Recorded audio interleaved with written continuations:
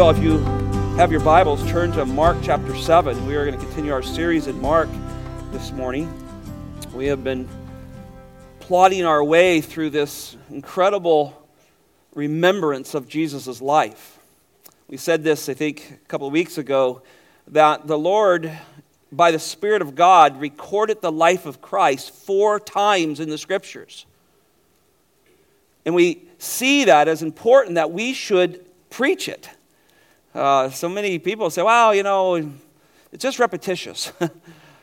Each book is unique. And if the Lord, our God in heaven, designed for us to read Matthew, Mark, Luke, and John, record the life of Christ 4 times, I think we should preach it. And we learn so much from him. And what a blessing to study his life and to learn. And again, everything is so applicable for today. When you deal with the Word of God, particularly dealing with the heart, it doesn't change whether it's 2,000 years ago or it's today.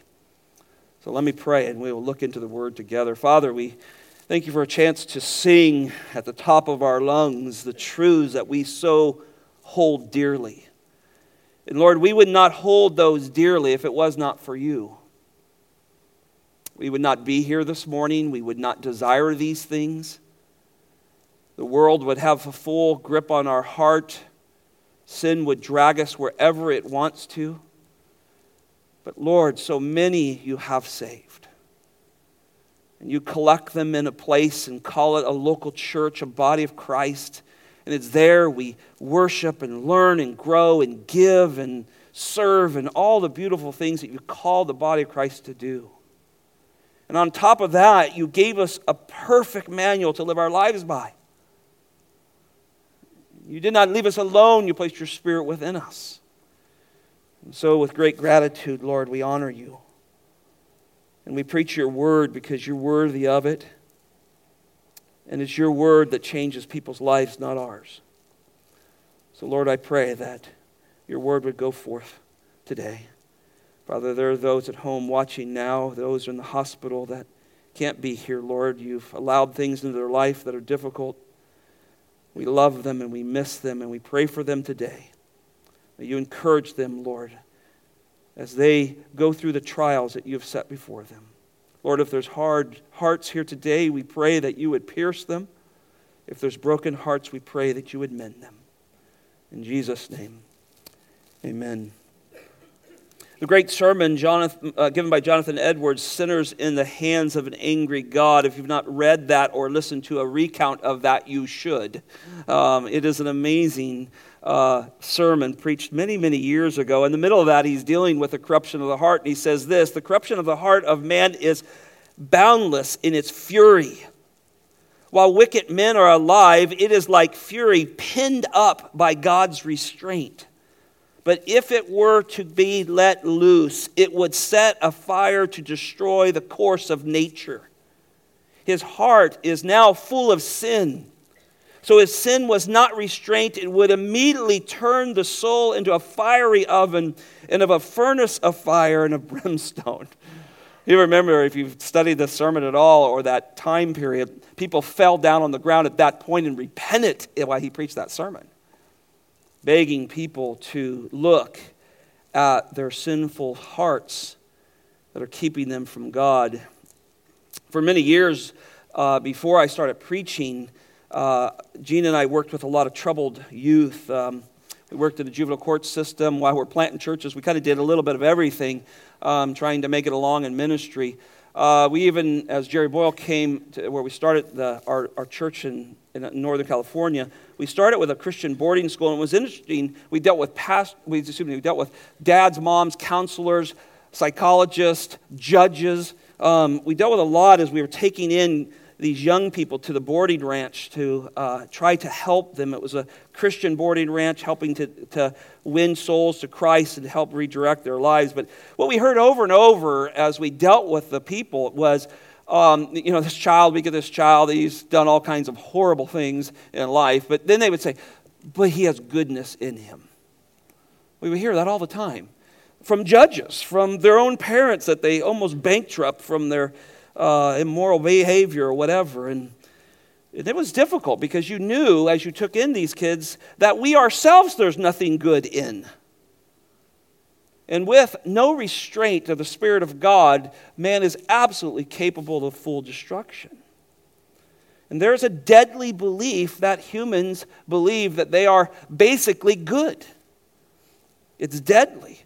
And it's a lie that's been propagated by the world since the fall of man. Adam, Lord, who did this? Well, Lord, the woman you gave me. Typical men. The woman you gave me. Couldn't be me because, I'm good. The woman goes, the serpent. Well, where's he? He's gone. And so there's this constant desire to base sinful behavior on the environment that you're in. That if I only wasn't in this situation, I wouldn't be as bad as I am. And so we blame shift all those things. And let me be clear, it's important to remove yourself from sinful situations. But your heart goes with you. And you can remove yourself. There was monks, they're called stylists, that lived on top of poles for years because they wanted to get away from the sin of the world. And guess where their sin went with them? On the pole. And so we realize that if you are unwilling to acknowledge our sin, it will follow us to the grave. The Bible's view is very different than the world. It says all have sinned. Psalms 51:5 says we went astray from conception. Jeremiah, by the inspiration of God, says our hearts are deceitfully wicked above all else. Above everything else, they're desperately wicked. And even with the best moral training, all that nastiness will escape from sin's home and get out of you eventually, if Christ does not pay for it. James gives a really good illustration of sin. People ask you all the time, well, where do sins come from? How does it come? Well, first of all, James 1 verse 13 says you can't blame God because let no one say, no one, when I'm tempted by God. For God cannot be tempted by evil, and he himself does not tempt anyone. But each one is tempted when he is carried away. Listen to the terminology. He's carried away and enticed by his own lust. That's what's flowing from the heart. And then when lust is conceived, isn't this so visual, isn't it? When it's conceived, it gives birth to sin. And when sin is accomplished, guess what it brings? Death. Thank you. It brings death. And then James adds this little note, we always leave this off, verse 16. Do not be deceived, my beloved brethren. Sin's goal is to kill. That's his goal. And it's coming right out of our hearts. That's why Satan introduced it to the couple in the garden. It'll kill, break, and destroy things. That's the goal. But the seed of it comes from our heart. You think about the people in Jesus' day here. They didn't have today's blame game of modern psychology. It's your parents' fault. It's their parents' fault. It's the society's. They didn't have that in that day. And yet their hearts were just as corrupt as ours. You don't go through time and find, people were so much better then. But the Bible doesn't teach that. They had maybe a morally obtained some outward walking in some moral ways, but sin was at their heart, and their external obedience only made it more hypocritical. And you could have the moral law and the ceremonial law, and then you added all these myriads of traditions that we talked about from the elders, and you come up with a false dichotomy that'll lead you to death. Do this, don't eat this, and so forth. And this is what Jesus was coming into. It produced a form of legalism and hypocrisy that takes an outward, morally right person straight to hell. It's a great trap. And I've told people Satan's not going to lead you into some wicked homosexual sin or something that we did the big list. He'll keep you right in your religious position and send you to hell that way. And you'll never turn to Jesus. So, as we get into Mark 7, Jesus is going to answer the question that the Pharisees asked in verse 5, why do your disciples eat with unclean hands? But he's not going to answer the religious rulers. That's what's so interesting about this text. He doesn't answer them. turns to the people, gives them an answer, and then I want you to catch this as we go through this text. He gives the extensive answer to those who say they believe in him. That's remarkable about this text. I'm not going to answer these people. I've already given them over. They're blind guides, and they're going to fall in a pit together. I'm going to give the crowd a partial answer, see who will come out of that and follow me, but I'm going to turn to those who say they love me, say they believe in me, and I'm going to give the in-depth answer to them. Guess which we should listen to? It's an interesting text. And so, as you come upon this, we begin to realize that Jesus is about ready to show a man his heart. Pharisees love the word defilement. They use it all the time. They never wanted to be associated with someone who was defiled or be around them or be defiled themselves, because you would not enter the kingdom of God if you were defiled. So what does Jesus do? He takes the word defilement and uses it 5 times in this text. So when I study young guys in seminary, you're working on studying the text, guys preaching and teaching in our classes. When you see God's word say something 5 times in a few verses, you probably should mark that down and go, what are you talking about? So this whole text is really about defilement. They say they defile themselves by eating without washing their hands. Jesus says, you're so far wrong. I'm going to show you what defilement is about. Let me give you 3 thoughts today as we look through this text. First, victory over deadly defilement begins by listening to Jesus and his word. Let me read that again. Victory over deadly defilement begins by listening to Jesus and his word. The previous passage, we're reminded that Jesus' ministry has taken a major shift, right? Mark is not so much recording as many miracles. He's starting to record his teaching. He's under a year away from the crucifixion. And now all of this teaching is starting to flow out of him, at least what's recorded here. The Galilean ministry is just about coming to an end. Religious leaders have been sent from Jerusalem to try to take on the Lord Jesus Christ. The crowds have been following Jesus. The leaders see their authority slipping away. They've crafted this great question. We're going to get Jesus on this. Why do the disciples defile themselves? And think about it. If they can prove that Jesus and his disciples are defiled, they're going to win in that religious society. That's their goal. Oh, you're following this guy and this little band of men that he has, these fishermen and tax collectors. They're defiled. That's what they're trying to do. And so, the Lord Jesus takes this head on. You remember in the first section, verses 1 through 13, they ask him these questions. He never answers the question. He turns in verse 6, you remember this, Isaiah 29:13. This people honors me with their lips, but their heart is far from me. But in vain do they worship me, teaching doctrines and precepts of men. That was his answer.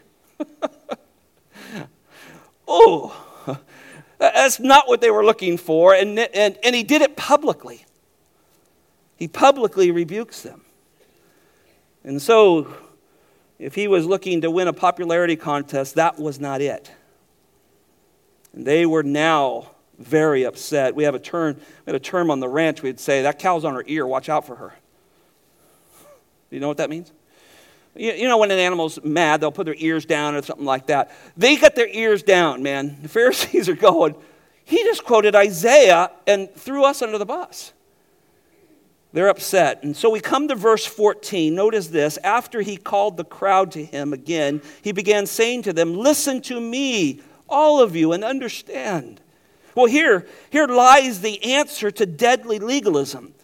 Here lies the answer to the problem that they're having. Listen to the Word. Right? John 1:1. In the beginning was the Word. And the Word was with God. And the Word was God. God is among them, and he says, here's the answer to the question. Listen to me, he says. I am the Word. I'm both the living Word and the written Word. Don't listen to traditions. Don't listen to what makes you feel good. Not what you think God will accept. See, man conjures up constantly, well, I think God likes this. No, what does he say? What does God desire? Know your Bible. Put yourself under accurate teaching of the Word of God. And he will lead you to this. Note that both these words here, listen and understand, they're both imperatives in the text. They're not suggestions. Here's your problem. Listen to me. What's he doing? You've been listening to them. They're telling you these legalistic, man-centered traditions. Stop listening to them and listen to me. It's a call. It's a beckoning for them to turn from them. And it's a life-altering command. And this is really where salvation starts, right? Somebody told you of the gospel of the Lord Jesus Christ, didn't they? Somewhere along the line, a grandmother, a vacation Bible school, Sunday school teacher, a neighbor, a coworker, somebody came along and told you what Jesus has done. And you heard the word. And so here's this group of people. Most of them are following Jesus because, they love the new welfare program, right? No work, free food, good health care. He's healing everybody. He's feeding everybody. What else do we need? I mean, this is some government medical stuff on steroids. And so they're all following him for this. But he says, here's what you need. Here's all you need is you need to listen to me, not them. And that's really where salvation starts so often. Stop listening to what you believe, what you think, and listen to what God says. He puts this forth. Just when we follow the harmony of the Gospels and the timeline of Jesus, this text lands us roughly in the middle of John 6. John 6, Jesus is preaching, I'm the bread of the life. I'm the life of bread of life, right? And if you consume me, right, eat me and drink my blood, and he's going on, and they're going, uh-oh, now who are we following? And then they all leave him, right? And John records that he turns to the disciples and says, hey, are you leaving too? Everybody else is going. And Simon Peter, the spokesman of the group, says, Lord, to whom shall we go? You have the words of life. You have the words of eternal life. So isn't it interesting that he turns to this crowd and says, listen to me, and then you'll understand. I think so many people don't understand the gospel. They don't understand the scriptures. They don't understand the Christian life because they don't listen to the word. They listen to Christian psychology and man's views intermingled with some Christianese thoughts. And they remain so confused of what it means to be a follower of the Lord Jesus Christ.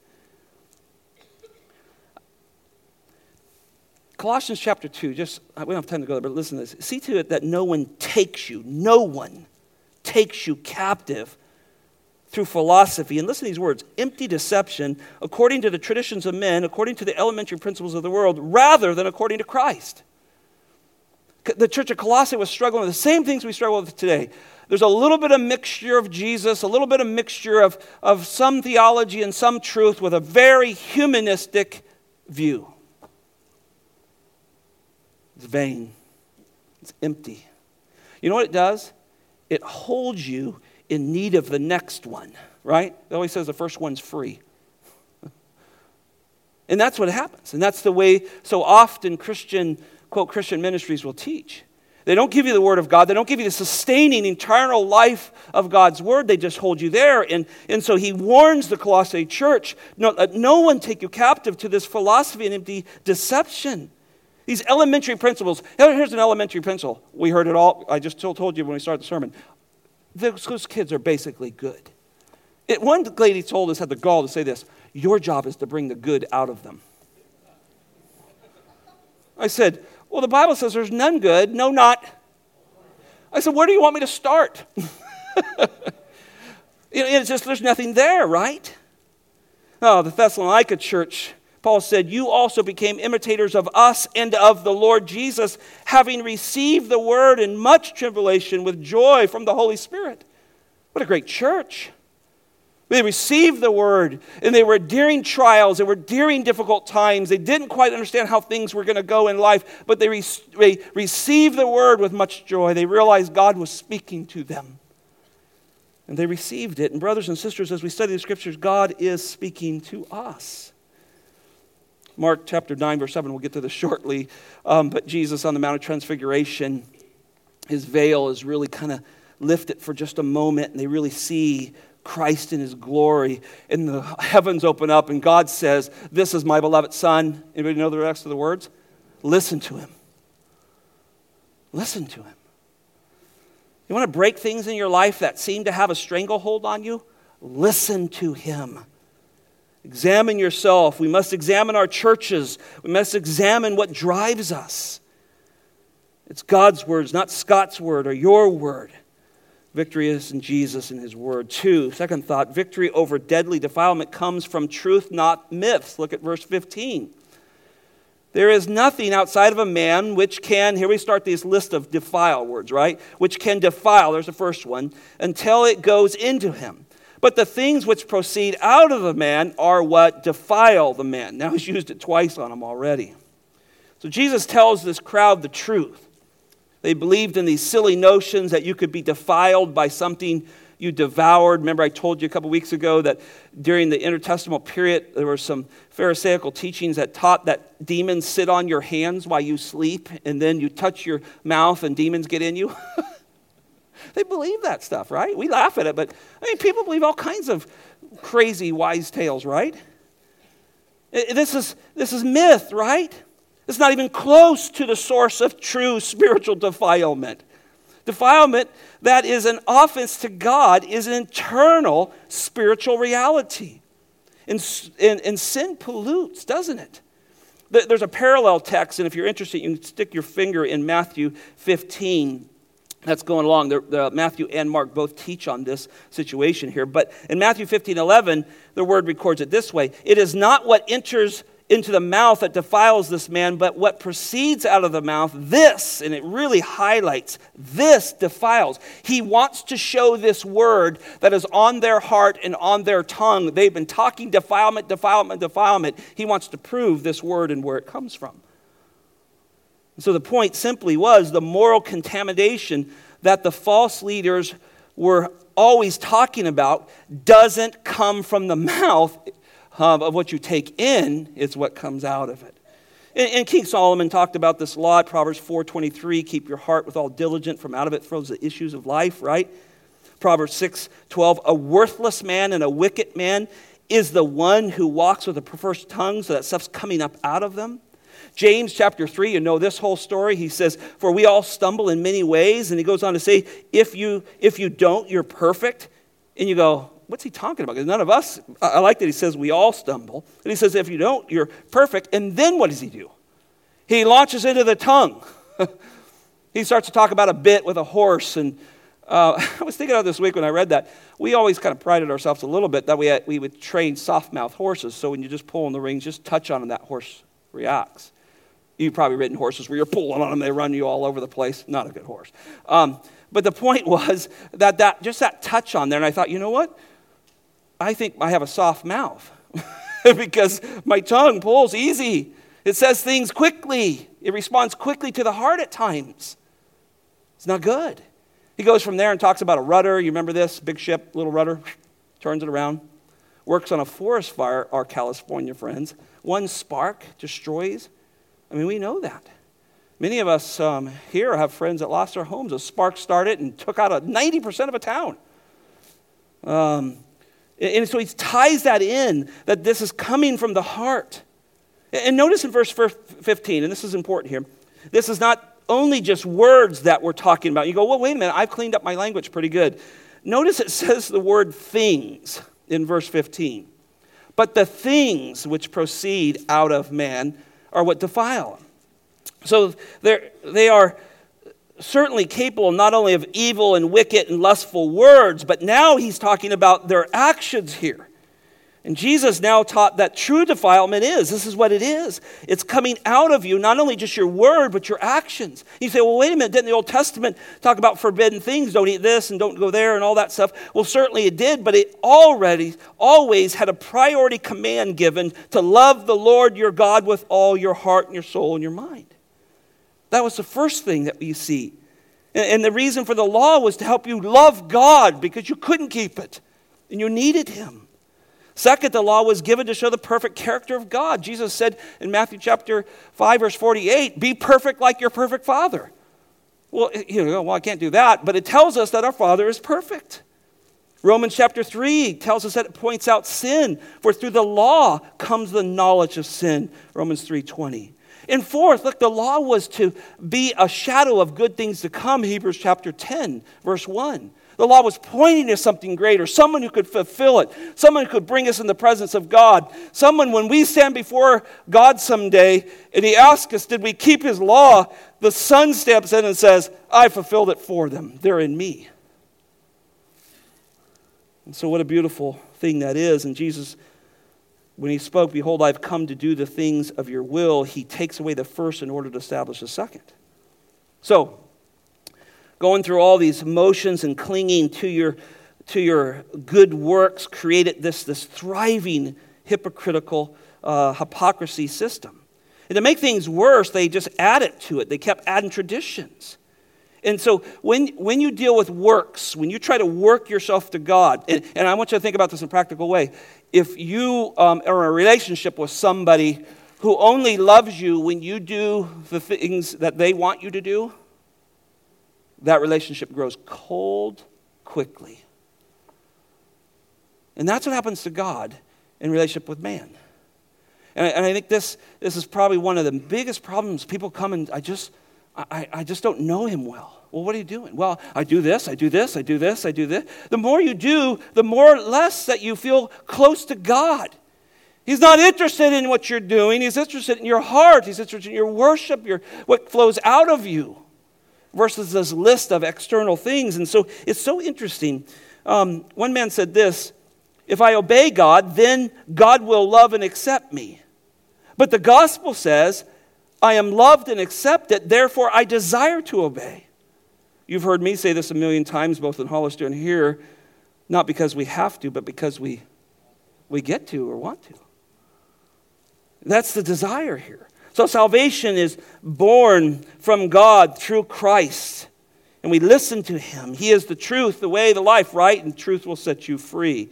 Verse 16, just by the way, isn't probably in the best manuscripts, where he says, if anyone has ears to hear, let him hear. I think Jesus said that many times. But our best original manuscripts don't have that in there. That's why it's in brackets. Let's go to our third and last point. Victory over deadly defilement is explained further to the disciples. Victory over deadly defilement is explained further to his disciples.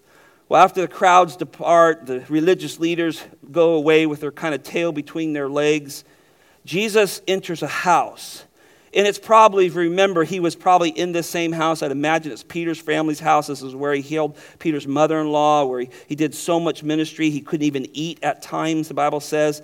And now he's with his true followers, his disciples, those who are confessing him to be the Messiah, and they're following him. And now he takes the conversation to a whole nother level. Look at verse 17. And when he had left the crowd and entered the house, his disciples questioned him about the parable. So here they are, they're around him, they're wanting to know what's going on and why he did what he did. Again, the Matthew text takes us just a little deeper. So here Mark says the disciples question him, but let me just read you what Matthew says. Then the disciples came, they went into the house and said to him, do you not know the Pharisees were offended when they heard that statement? Jesus, we're not winning here with that kind of stuff.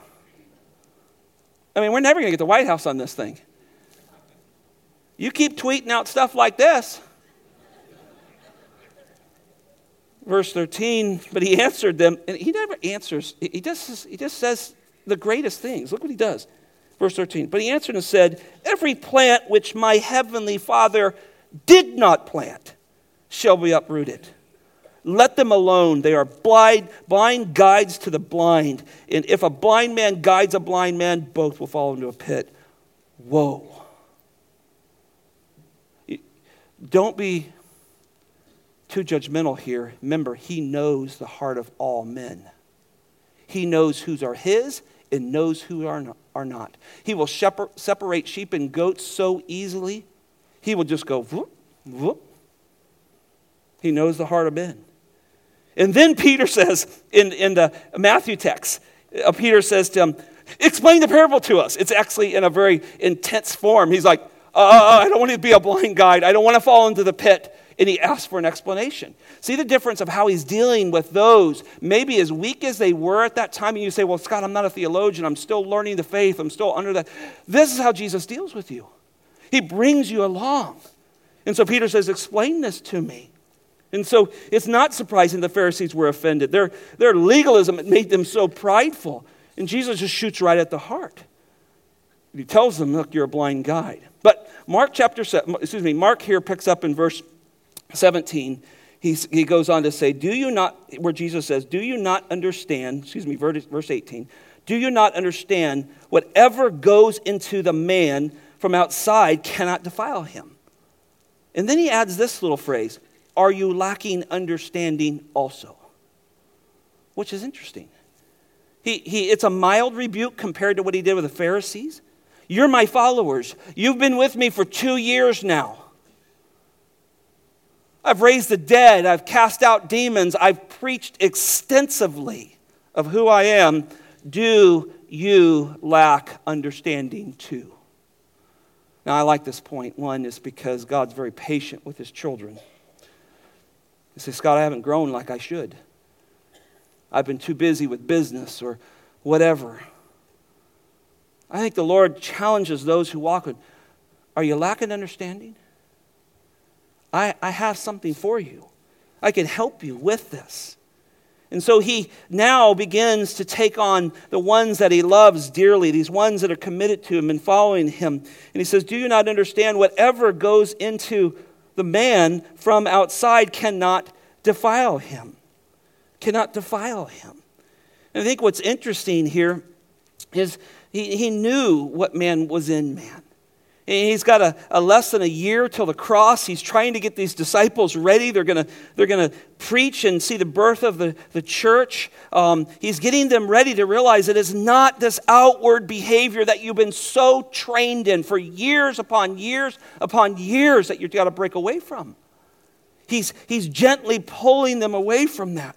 And then here Jesus, the Creator, he gives a biology lesson, isn't it? Right?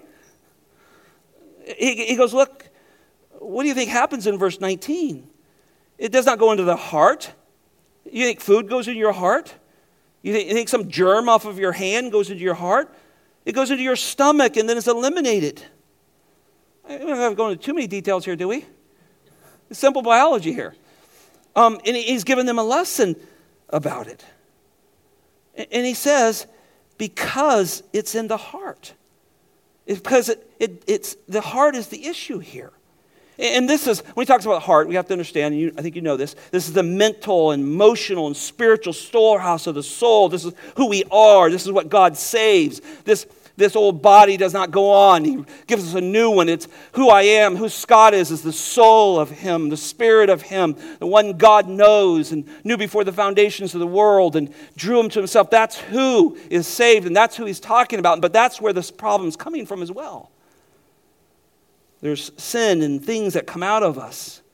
And so he's talking about one's attitudes, one's affections, one's priorities, one's desires, one's ambitions that form the way he or she thinks and acts.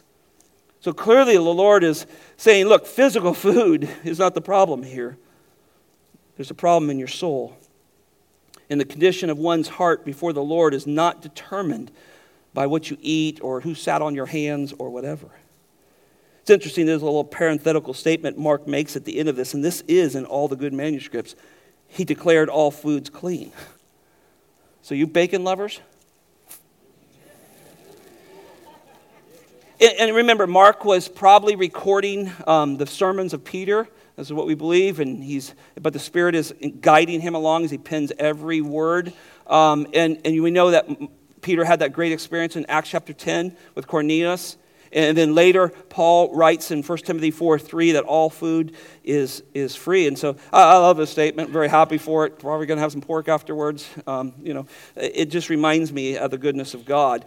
But the big point is, think about how many good pigs didn't get eaten because they thought they were going to go to hell for it. And still today, that persuasive argument remains in some peripheral Christianity, trying to drive people away from the truth. Verse 20, let's move on. And he said, and he was saying, that which proceeds out of man, that is what defiles man. So here Jesus is really starting to dial in. Here's where the true defilement's coming. Spiritual defilement can come only from within.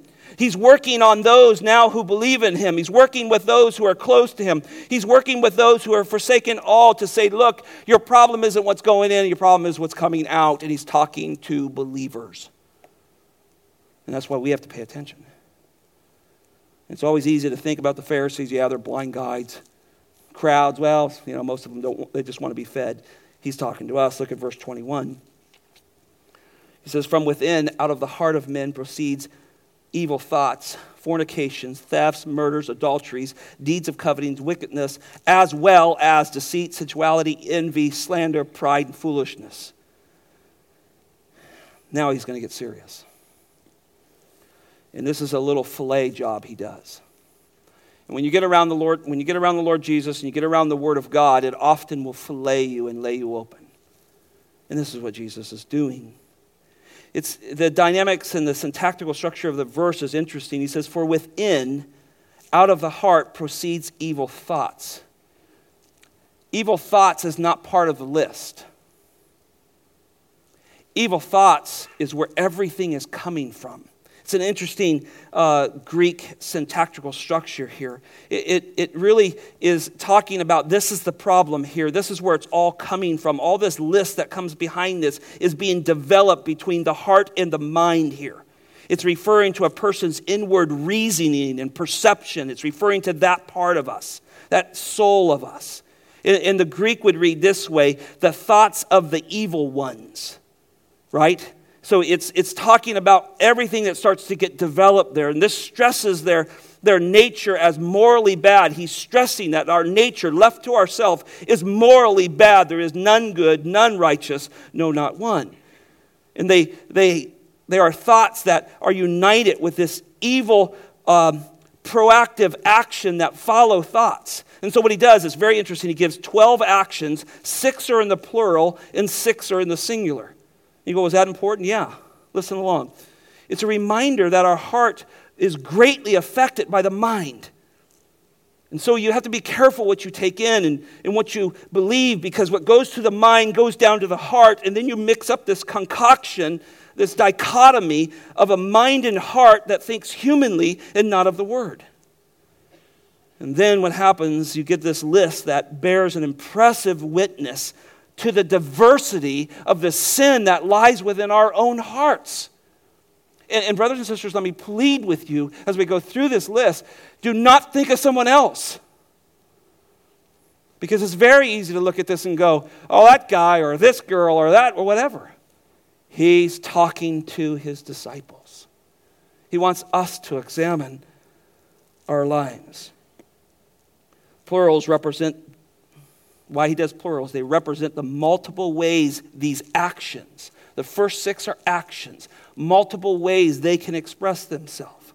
He starts with fornication, or your Bible might say sexual immorality. This is the Greek word porneia. Pretty clear? That's what it is. It's a general reference to sexual sin. What lies within our hearts and minds is porneia. If we are not captured for Christ, that is what will and want to come out of us. The next one is interesting, theft. We get our English word kleptomatic from this word. See how fun the Greek is? It's just a blast to study. You go, oh, that makes a kleptomatic. All you think about is taking somebody else's stuff. And it isn't just theft of somebody's stuff, theft of time, stealing from a father who has a daughter that's under her authority. I mean, just think. It goes on and on about how wicked the heart and mind can be and how it will steal. And it's plurals because it's not just one thing. It links to many things. He goes on to murder. This literally means take another's life. Well, anybody who knows anything about biology and science knows that life begins at conception. It's been proven over and over. Cells are multiplying. It's just amazing. Life's happening there. And so Murder is taking another one's life, but Jesus, you know him. He always goes to the next level because he's going to our heart. You hate somebody? What's he call it? He goes right to our heart, doesn't he? Adulteries. Woo. Remember, it's plural here. Violates the marriage covenant before God. Violates the marriage covenant. Well, I have never slept with anybody else in my life. So it's bigger than that. It's bigger than that. Remember, it's plurals. He's talking about mind and heart, not outward stuff, things that people can't always see.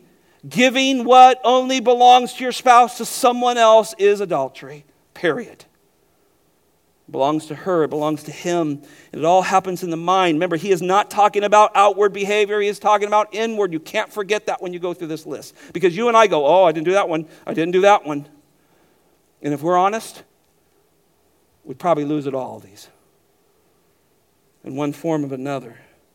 Deeds of coveting, references to the unseen desires and behaviors motivated by greed and materialism. If you play the lotto, please don't come and tell me that if you win, you're going to give a lot of money to the church. I get told that all the time. Not by any of you great saints. I go, please don't tell me that. It literally means it's a reference to unseen desires, multiple behaviors that are motivated by greed and materialism. The next new thing out. I'm going to get this. I'm going to do that. I'm going to win this. Guys, I don't know if you girls do this, but guys will chase this stuff forever. They'll bankrupt their families. They'll take people through difficulties because they're chasing something, because there's a greed, there's a covetousness in their heart of something that can't be seen, and it destroys homes. These last four are all part of the Ten Commandments. In Matthew 15, he adds false witness, which would be another one of the Ten Commandments. Then he finishes up with the plurals with wickedness. And wickedness is quite a word. It's iniquity that unites everything else that violates God's holy word and law. So if he missed anything, he goes, oh yeah, the wickedness in your heart. Man, I was doing pretty good. He moves to the singular sins here. They represent, and here's why it's singular, because it represents an attitude. The other ones were lifestyle and actions that will flow out of your heart and come out of there, but this is an attitude, and so he moves to singular here, and they lie behind the evil actions, right? The first one, they're the same, that attitude comes in there, but they come out and you can see them. Here, this is what lies behind evil actions. He starts with the word deceit. It means craftiness, lying, deception.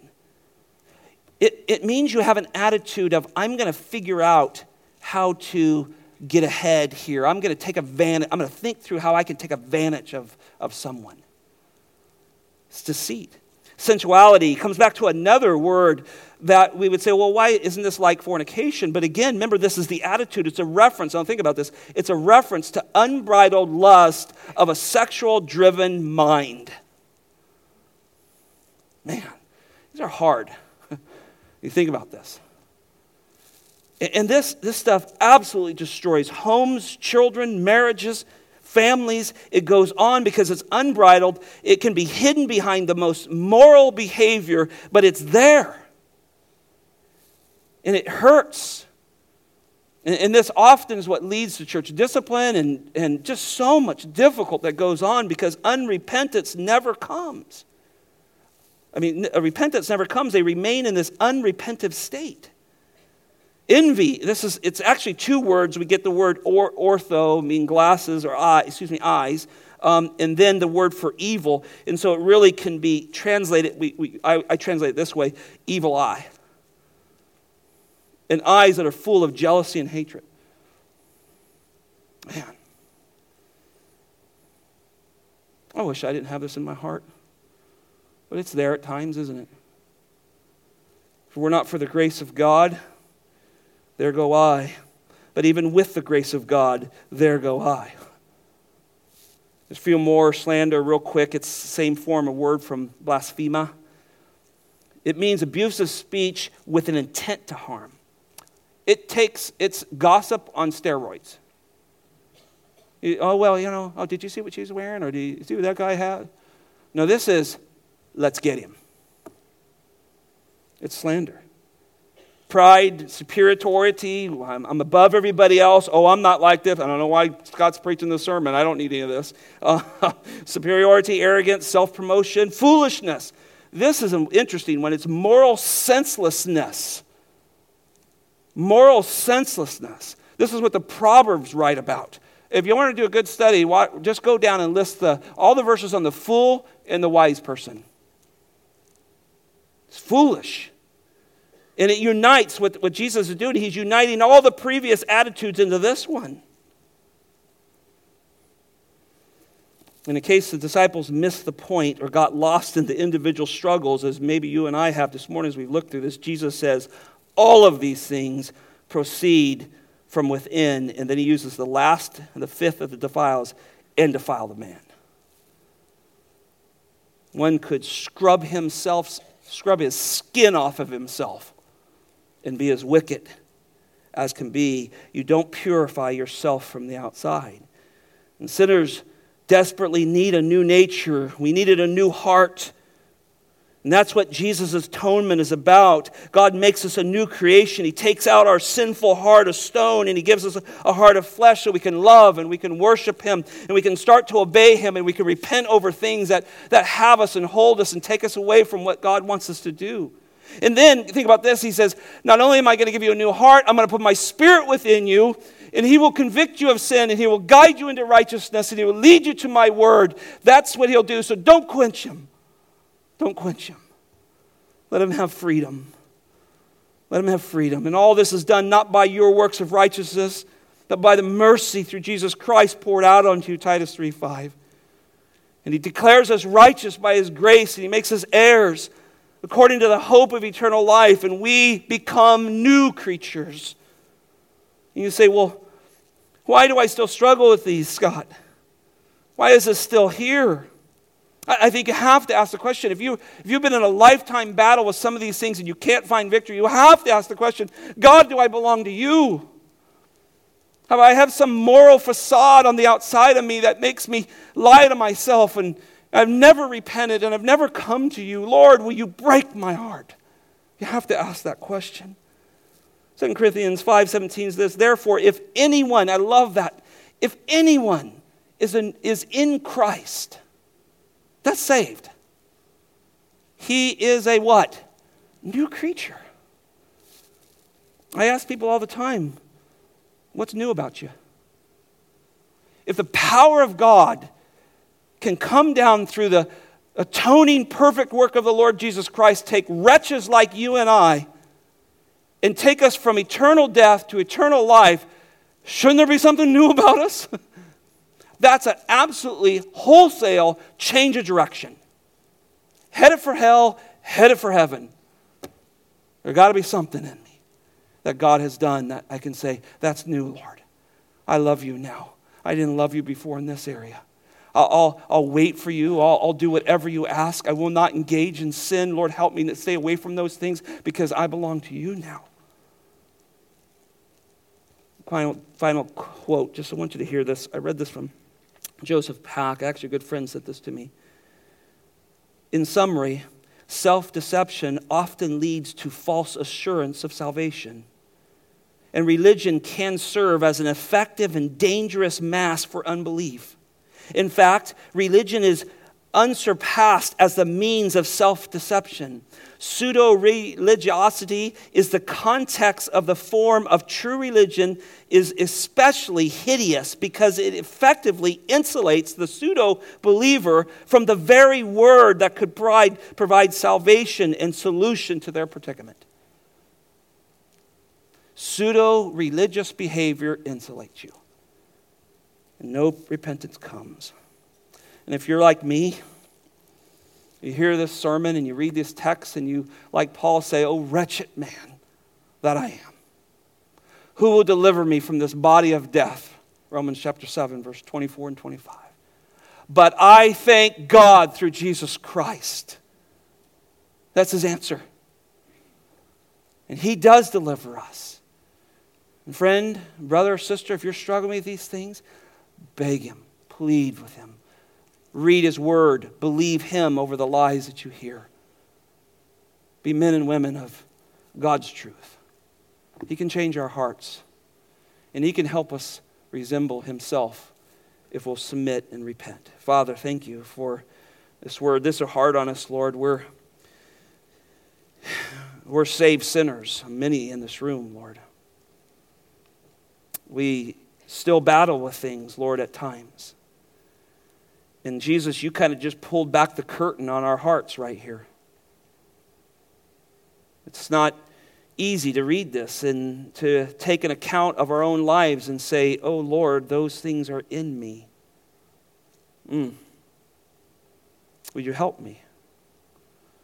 And so, Lord, I pray that if we are new creatures, if we're in Christ, Lord, help us have new lives, Lord. Help us to get rid of old things. The old have passed away. Help us, Lord, by your grace, not by outward, external behavior, but by a change of heart, Lord, bending our knee to your word, repenting of sin and changing and turning directions from that, Lord. Being men and women who are devoted to the Lord Jesus Christ and His word. Help us, Lord. Help us. We need your Spirit. We need your word. We need your truth. Thank you, Lord. First our hearts. In Jesus' name. Amen.